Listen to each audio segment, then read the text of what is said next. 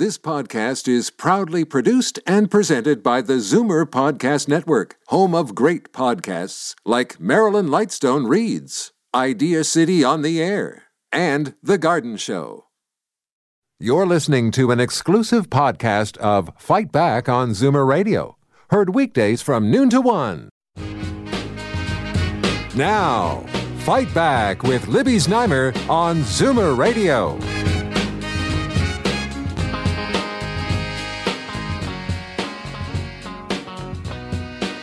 Offender being held at CAMH has escaped custody. Jabin Kong was committed to Canada's largest mental health institution in 2016 after killing another boarder in his rooming house with a meat cleaver. He was diagnosed with schizophrenia and found not criminally responsible. He went missing while he was on an unescorted pass in the community. And not only did he leave the hospital, he actually managed to leave the country and board an international flight, most likely to China. Now, this happened on July the 3rd, but we didn't find out about it until this week. The authorities were initially mum, citing privacy concerns, and there were no warnings from police. CAMH has now issued a statement saying it will beef up procedures around passes. Is that good enough? What do you think of that? We are very close by in this neighborhood, and, I think people here are pretty uneasy about it. The numbers to call, 416-360-0740, toll-free, 1-866-740-4740. And right now, let's go to lawyer Ari Goldkind. Hi, Ari.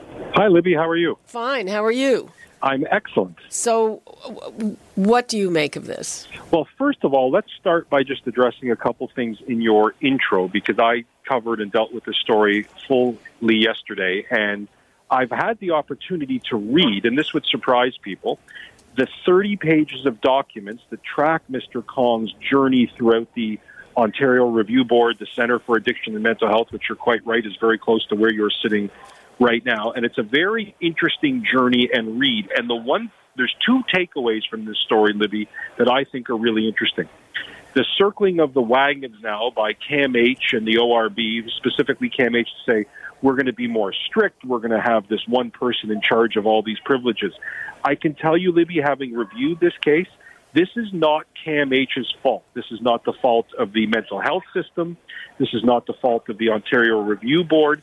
Everything for Mr. Kong was going very, very well. So the idea that they're now going to make it harder for similarly situated people to have their day passes, to be integrated into the community, is exactly the wrong knee-jerk approach. And the second point, Libby, and the far more interesting one to me, is the complete and utter screw-up at Toronto Pearson Airport that let this man get by whatever security checkpoints he had to get by, let him get onto an international flight, and let him get to China. For you and I, Libby, and I'm guessing, Libby, you travel a lot, I do.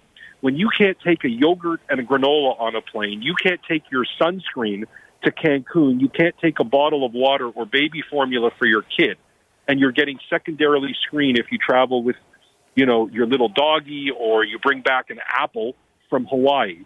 The idea that this man got through Pearson Airport and all of the security there when he's flagged as who he is, that to me is the story. And I think the response of privacy and confidentiality, and we're not going to tell you anything, is horse manure.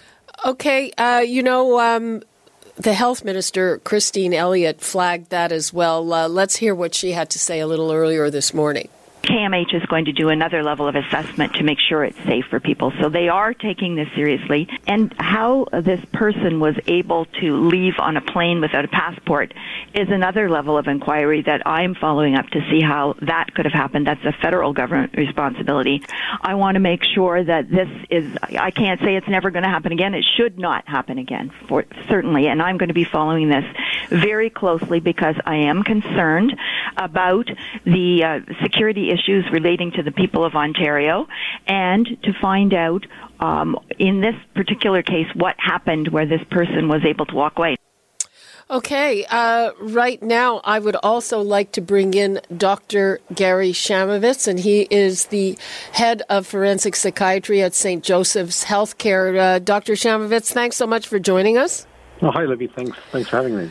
Okay, so one of the big issues here, for me anyway, is this happened on July the 3rd. We just found out about it this week. Dr. Shamovitz, is the public right to be worried about this?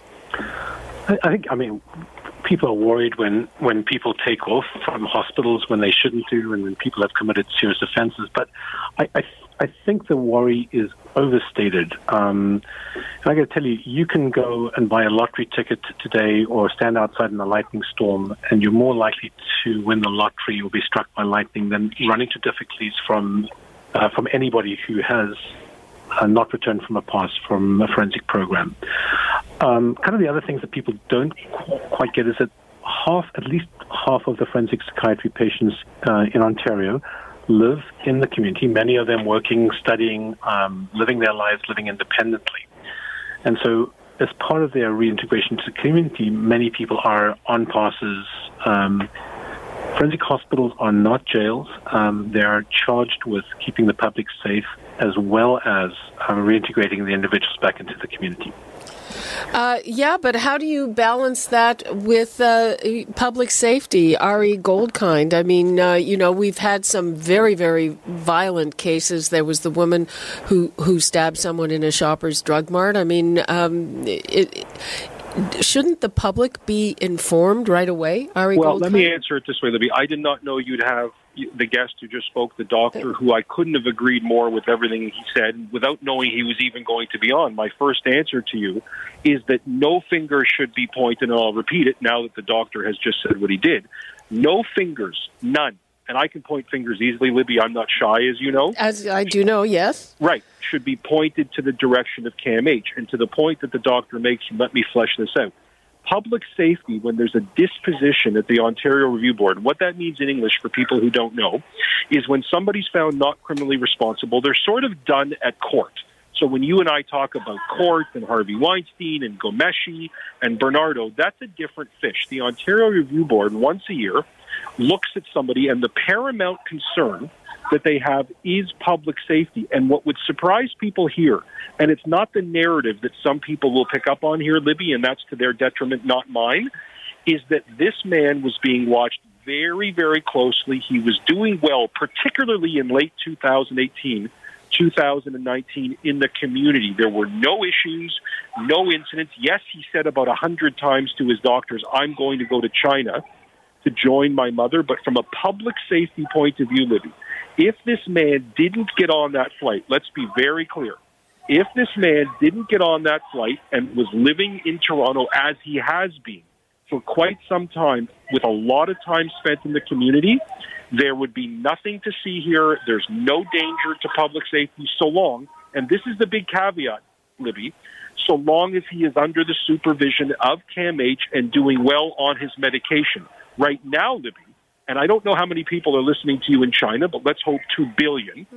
There's a real danger in China because now he's there unmedicated, which could lead to some issues, not of the violence that led to him necessarily stabbing with a meat cleaver his roommate, but there is now a significant danger because he's now in the community untreated. Dr. Shamovitz, how do you monitor if somebody is taking their medication? Right. So first of all, when people are in the forensic system, they're generally detained in the hospital. So we offer people medications. We watch them take the medications. We measure blood levels. Many of our patients who enter the community are on long-acting injectables, medications that last for 1 month, and there's some that last for 3 months. And obviously, we need to make sure people are adherent to meds in the community. So they take the injection, we know they're good for a month or 3 months. They don't take the injection, we bring them straight back into hospital. So, again, was he living in the hospital with passes in the community, or was he not living in the hospital? So I mean, you probably know as much as I do. I mean, I run a forensic program out in Hamilton area. From the sounds of things, the gentleman you're talking about was from the hospital, as often happens, and it happens every day, patients are out in the community for an hour, for 3 hours for the day, going to work. And it sounds like he was on what we would call an indirectly supervised pass. I think it was described as unaccompanied. Gives an itinerary, and he has to abide by that and has to return. The other thing I want to say is that not coming back from a pass is very different from reoffending. And the reoffense rate for forensic patients is so much lower than out of the criminal justice system. And that's because people are gradually integrated into the community. So the fact that people don't come back on time or come back late doesn't equate with reoffense. The reoffense rate is incredibly low in the forensic system. Libby, can I add to that for a moment? Sure. Because you mentioned something to your listeners as an aside, and I thought it was an important one, and let me pick up from what the doctor said. You mentioned the past stabber, Rohini Bisesar. You didn't say her name, but that's who we're talking about, who was found NCR. And a lot of people say, well, wait a minute. She stabbed this very unfortunate victim, Ms. Juner, in the past in downtown Toronto in a Shoppers Drug Mart. How can she ever see the light of day again? What the doctor says is actually fleshed out with very, very, very accurate statistics. And what the public should know, and again, it goes against the narrative and the Kool-Aid a little bit of this story, but the recidivism rate, the return to crime rate for the general population of inmates, the regular garden variety criminal, is so much massively higher than anybody that your guest, the doctor, or I are speaking about, that it's actually almost statistically unbelievable. And it's a testament, which is why the narrative here is all about the screw-up at Pearson. It's not about the Ontario Review Board or CAMH leaving us all dangerous. That's a statistic that people actually are very surprised to hear. They would think, oh, if you're schizophrenic, if you're mentally ill and you're living in the community or you're getting some increased freedom, you're a ticking time bomb. It's actually quite the opposite. And if people think through their nightly news, how many times you see some gangbanger charged with a gun crime or something, and 6 years earlier they just did 4 years for another gun crime, that'll give people the taste of what I'm saying. But it's important that people don't throw shade or mentally ill people under the bus, particularly when they're being well supervised in the community. Well, is the public wrong to want to be informed? I mean, this 2 weeks, I mean, it's nerve-wracking, and I want to throw it out to our audience. The numbers to call, 416-360-0740, toll-free, 1-866-740-4740. I mean, should we have been told about this earlier? Dr. Shemovitz. Well, I don't know about the specific case, but what is apparent is that there are many people who are being reintegrated in the community who don't come back on time from passes, don't show up at their residences on time, are late returning to hospital. Vast majority of those people come back in a short period of time, within a day, under their own steam. There is no risk at that point to the public. It is only when the risk escalates. In other words, if someone's on a medication for a month and they haven't been located, they haven't returned within the week, it may be then in a month's time that the risk begins to escalate. The vast majority of people who don't come back are not a risk to anybody. And as I say, you're more likely to win the lottery than to be involved with somebody like that. To send out messages all the time runs the risk of getting people upset for no reason. When there's a real risk, we need to notify the public so they can be alert. But making a notification every week or two that somebody is not returned from a pass, I think, is not helpful. Well, it depends. No one's at risk. If it's somebody who is there because they killed someone. Right. So this cuts to the heart of the criminal, the NCR. We in our progressive societies believe that if your mental disorder was sufficiently active, that it caused you to commit an offense or do anything that you otherwise wouldn't have done, you may not be held responsible. So the forensic system is not a jail, and all you need to do is have a relative or friend who has been affected by a psychotic episode and behaved out of keeping with their normal selves. Then you realize sending somebody like that to jail for 5, 10, 20 years for something that they, in their well state, would never have done is wrong. The forensic system rehabilitates people who've been found not criminally responsible, and our society is much safer because of that. And I say, just being close to somebody who's been involved makes you appreciate the importance of the system. The fact that you killed somebody when you're unwell, you're highly unlikely to do that again, statistically. And generally, you respond exceptionally well to medications. It's also a very small percentage of people who, in the forensic system, have committed serious offense. So that's another important point. There are, about 1,600 people not criminally responsible? So in Ontario, there are about 1,600 people under the Ontario Review Board, spread out around 10 forensic hospitals in the province. More than half of those people are living in the community.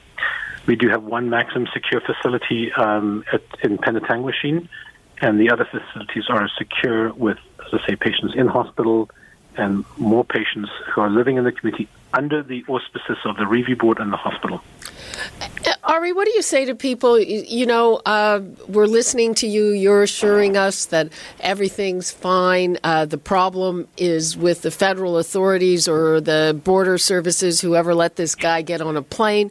But what do you say to people who say, well, maybe that's a little paternalistic, say, and we should know if somebody who has a history of murder is out in the community or who knows where? Okay, so here's my answer. I'll be as straightforward as I can. Those people who say that, while the concern has some validity to it, they're just flat out wrong, because they're working under the premise, and this is important to their concern. They're working under the premise that this person is just in the community, going to Canada's Wonderland, going back to their place at night, not supervised, not on medication. And by the way, Libby, to your question about public safety, let me say, part of the disposition from the Ontario Review Board is that the police are told where and when this person will be in the community. That's part of this that people should know. So it's not as if they're released into the community and the police are not ordered by law to be told where they are. Where the real screw-up comes, and you mentioned this again in the intro, so I want to focus on what you said, is this guy disappears on July 2. A press release goes out 2 weeks later that says we're looking for him in the Queen and Ossington area. We're worried about his safety. This is 2 weeks after he boarded an international flight. So at that point, does the public have a right to not get a ridiculous press release that speaks to my point, which is there's a real screw-up with the authorities? That, to me, is the part of the story, which is how did this happen? But to the average person who is out in the community, they have more supervision going on. I want to make this point, Libby, and I think people can visualize it. They have more supervision as an NCR person, even if they've committed murder, when they're released, than the average violent person who has been released on parole, whether you call them a child abuser, a child molester, a bank robber, a gun runner. These people that the doctor and I are speaking about have more management and structure in their life than almost any other parolee in Canada. Dr. Shamovitz, what would you like to leave us with on this? Well, what I'd like to say is that no system's perfect. If there was a solution for violence in our society, we'd be parachuting all over the world trying to sort things out. The forensic system does a lot of things, and it does it quietly. The women and men, clinicians, not security officers, police officers, or correctional officers, are working with a group of people who've committed offenses because of their mental disorder. We assess risk, we predict risk, we manage risk, and more importantly, we mitigate risk. So when people are in the community, it's because we're charged to protect the public and to rehabilitate the patients that we serve. Those patients are generally in a better position at the end of their time in the forensic system or in the forensic system, and are unlikely to reoffend, and their lives are healthier and the lives of people around them. If you are really concerned, go wait for warrant expiry for people coming out of corrections. Dropping somebody in the community without any treatment, without any rehabilitation, those are the people, as Ari was saying, we need to be worried about. They're out there. They're out there doing stuff. The forensic patients, for the most part, we've made a hell of a big difference, and this is a very positive thing for our society. Okay, we actually do have a few more minutes to delve into this. And again, Ari, back to how this would have happened. Do you have any sense? Is it border services? Where does the buck stop on this one? Let's go actually into the weeds here, Libby, because you know that I always like the details, and the devil is in the details. And reading through the 30 pages of dispositions from the ORB, here's the answer to your question. He, throughout the last 3 years, has said, as I said before, and I'm not joking about this, Libby, he said about 100 times, I'm going to leave here and go join my mother in China. That's what I'm going to do. Over and over, he was questioned and told, you don't want your permanent resident card, don't you want your ID so you can get some integration in the community? And he never even wanted his permanent resident card.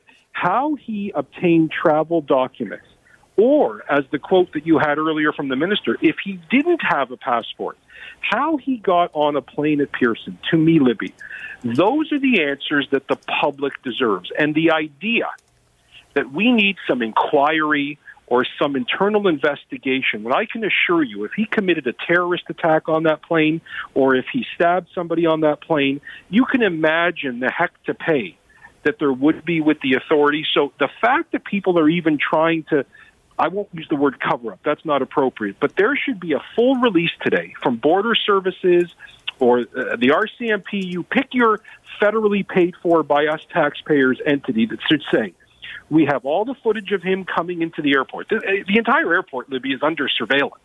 He did this, then he did this, then he took a boarding pass, then he printed, whatever it is, this is what the public should know. And if it turns out to be a series of understandable human screw-ups, well, we'll get to that. But the idea that the public, and again, I say this because of the indignity so many people face at the airport when they travel, from taking your shoes off so stupidly, to removing your belt, to giving up your bottle of water, and all these other various and other indignities under the ruse of security. And it is a ruse, by the way, Libby, for those who understand these security checkpoints. This is something, in my view, that the public really deserves an answer, because what if, Libby, this wasn't just the man we're talking about? What if it's a person out on bail for serious, serious crimes? Both of those people, Mr. Kong, who we're talking about, and somebody out on bail for serious crimes who has to turn up their passport and can't leave the province of Ontario, can they just board a flight to China when they feel like doing it? That's why I think there's a broader public interest here in understanding how our airport on July 2, or whenever he flew out, was so completely porous to a guy who would be flagged in the computer police system that would be there and to be accessed at Pearson. Dr. Shamovitz, do you have a view on this? Well, I think as Ari's laid it out, I think there are questions around what happened at the airport that's essentially not a forensic psychiatry issue, and I think we don't know what the inquiry is going to reveal, and otherwise we're just speculating on that. So. Well, it is incredible that he was able to leave, but if he's in China, then he's I guess not our problem anymore, to put it that way. He'll be brought back if he's he may, depending on the authorities, but most people who have fled the jurisdiction, and people sometimes do take off and go to other countries. There are ways of returning people back to Canada. If he's in China, and I guess we're speculating on that, if he's in China, then they will have their local ways of dealing with him. But Ari raises good points about how this is possible, and I think it's not just about him. It's how is this possible for anybody who is otherwise flagged or doesn't have travel documents. Presumably we will get to the bottom of this, but there is a sense in all of this that there's circling of the wagons, that, there's a bit of a finger pointing from one to the other. That tends to happen after untoward events. The business we're involved in forensic psychiatry, it's a complicated, complex place, right? It's healthcare, it's criminal justice, it's monitoring, it's people's individual rights, the public's right to be safe, somebody's right to be rehabilitated. So we cross a number of sectors, and when things go wrong, there's a tendency for everybody to, look internally and, see where the errors were, if there were any errors. And sometimes there were no errors. Hopefully there's no finger pointing, but certainly people tend to circle wagons a little bit. I think that's normal behavior. If that happened at our shop, we would be doing our own internal reviews to make sure we followed our processes and nothing we did was wrong. That's probably routine from all the agencies or services that were involved or may have touched a man like this. Ari, what would you like to leave us with? Well, I think it goes back to what I was saying earlier, Libby, is that, there is a lot of consternation in the public, and I can assure you I'm not being defense lawyery here. I'm speaking as a person who also lives in the community that wants to be safe, and I don't drink the defense lawyer Kool-Aid half the time, as people know. This really isn't a failing of the mental health system. This is not a failing of doctors, nurses, CAMH, the ORB, and if people actually read the documents, the 30 pages about this man's journey through the mental health system, again, and I don't like to repeat myself, if he didn't get on that plane, Libby, there would literally be nothing to this story about the fact that he's living amongst us. He reports to CAMH once a week. He's medication compliant, not perfectly, Libby, and there are some issues culturally with him in these reports. But really, the story here is, as I have flagged it, for all of those people who like to create a bogeyman or a boogeyman, however one pronounces it, he is not that. And people should be very cautious to point their finger where it doesn't belong, particularly in a society, Libby, that somehow pulls its punches at really pointing their finger at the truly violent amongst us who are not mentally ill, but that are simply vicious or evil or have no impulse control. This man is not those three things, and the public should be very comfortable with the kind of care and treatment he got even after a god-awful act, which god-awful act was because he was untreated. So the idea that he's China's problem now, I certainly wouldn't want to be his mother in an apartment where he's no longer taking his medication for a year. I'm being hyperbolic, but things were done quite well here, Libby, even though that doesn't make as good of a soundbite as saying somebody at the hospital screwed up. Okay, well, we haven't said who has screwed up, and hopefully we will get more information and more clarity on this story. Thanks very much, criminal lawyer Ari Goldkind and Dr. Gary Shamovitz, who is the head of forensic psychiatry at St. Joseph's Healthcare. Thank you both. Thank you, Libby. Thanks.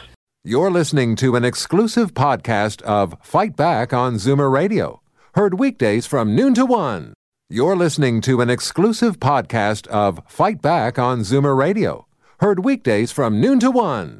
You're listening to an exclusive podcast of Fight Back on Zoomer Radio.